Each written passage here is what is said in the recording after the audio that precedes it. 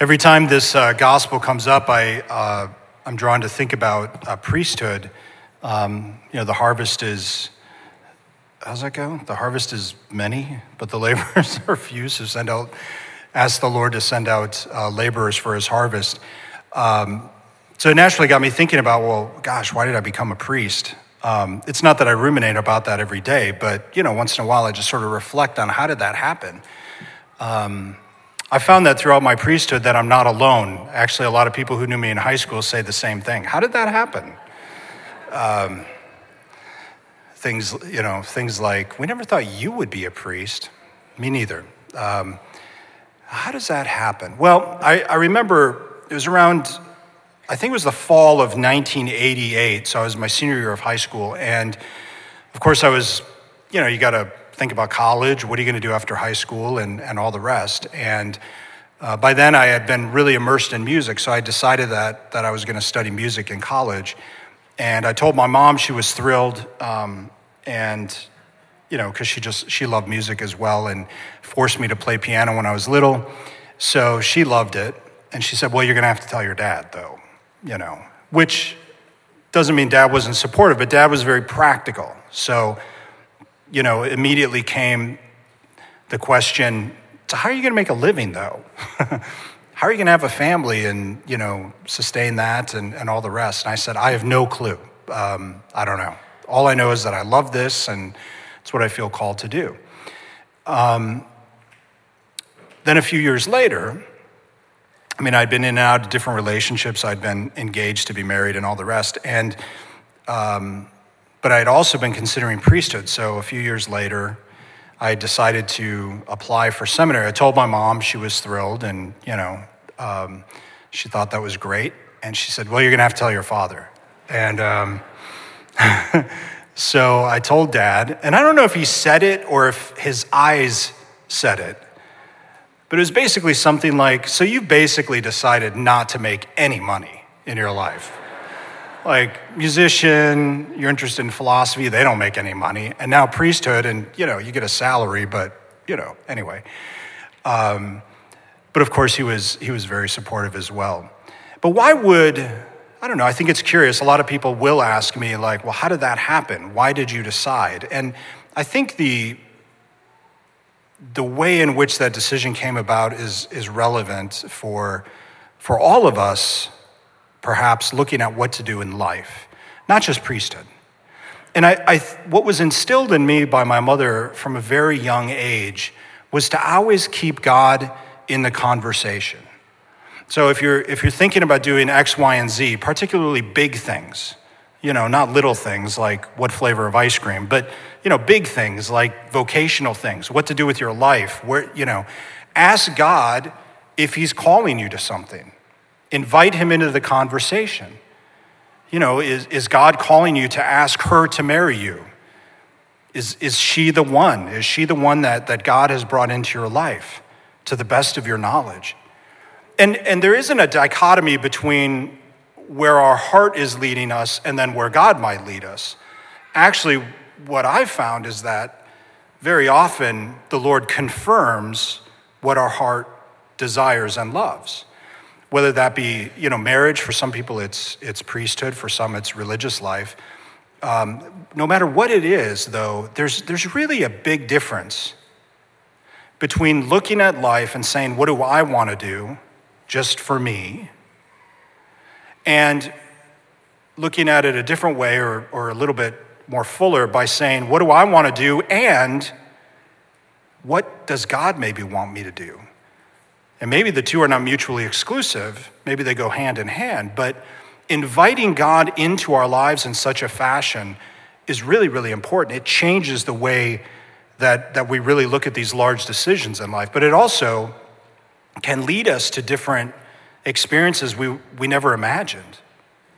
I never imagined all of the blessings that I would receive as a priest. I didn't even really think about it. There's things I discovered about myself, quite frankly, good and bad, but particularly, good. A lot of things that God developed in me by being a priest that I had no clue.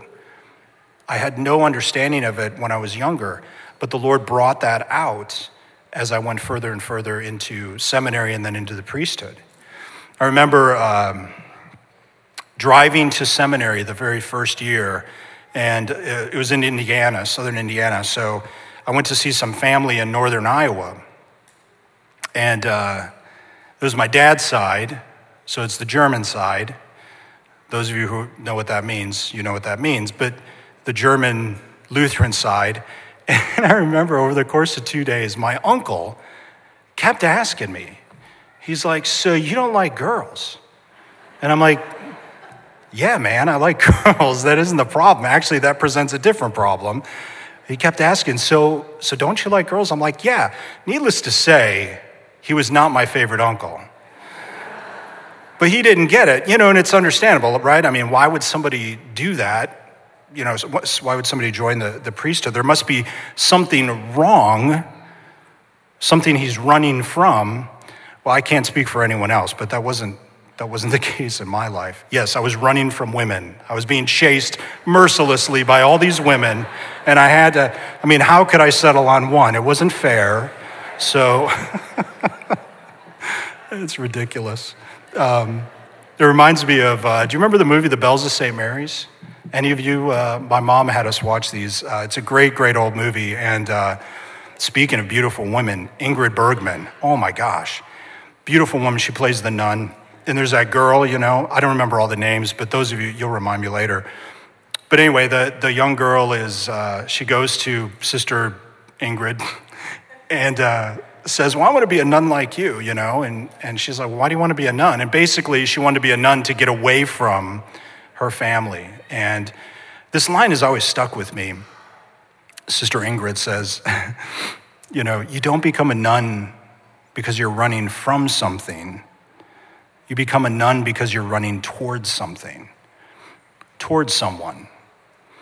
And, that's, of course, very impactful when you look at religious life, but it really should be impactful for all of us, right? Whether it's marriage, whether it's priesthood or religious life, we're running toward Jesus and looking to invite him deeper into our lives, no matter what we choose. All right, so that's the first part of my homily. The second part of my homily is this. The disciples, the 72, are being sent out to proclaim the good news, right?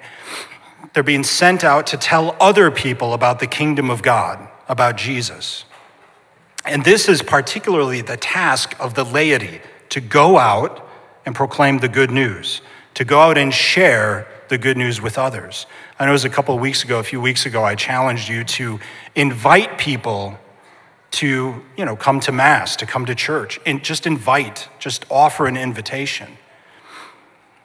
And when we look at this gospel, the Lord very much puts it on us to invite people to be in relationship with him. Not to coerce people, not to threaten people, well, you better go to church. None of that stuff, but to invite.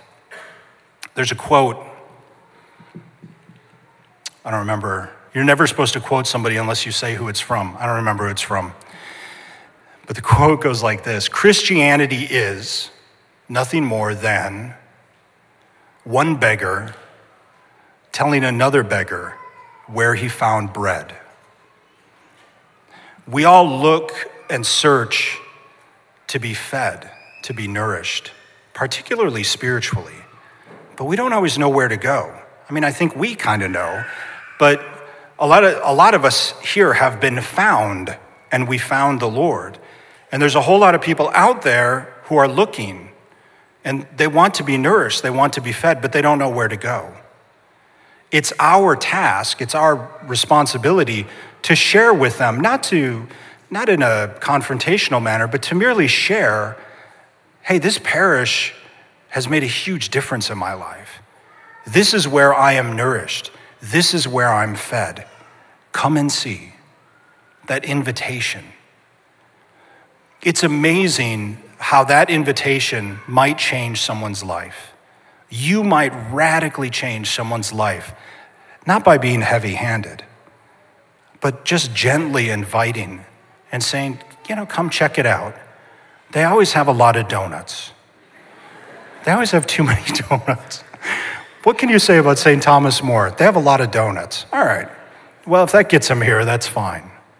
But let's see. So, to recapitulate, number one, inviting the Lord into the conversation about what am I supposed to do with my life and continue to do with my life really changes everything. And then number two, how do we reach out to others? There's somebody in your life who needs that invitation. Think about who that is and just merely invite them and say, you know what, I'm fed here. Why don't you join me? Who knows whose life that invitation might radically change? Please stand.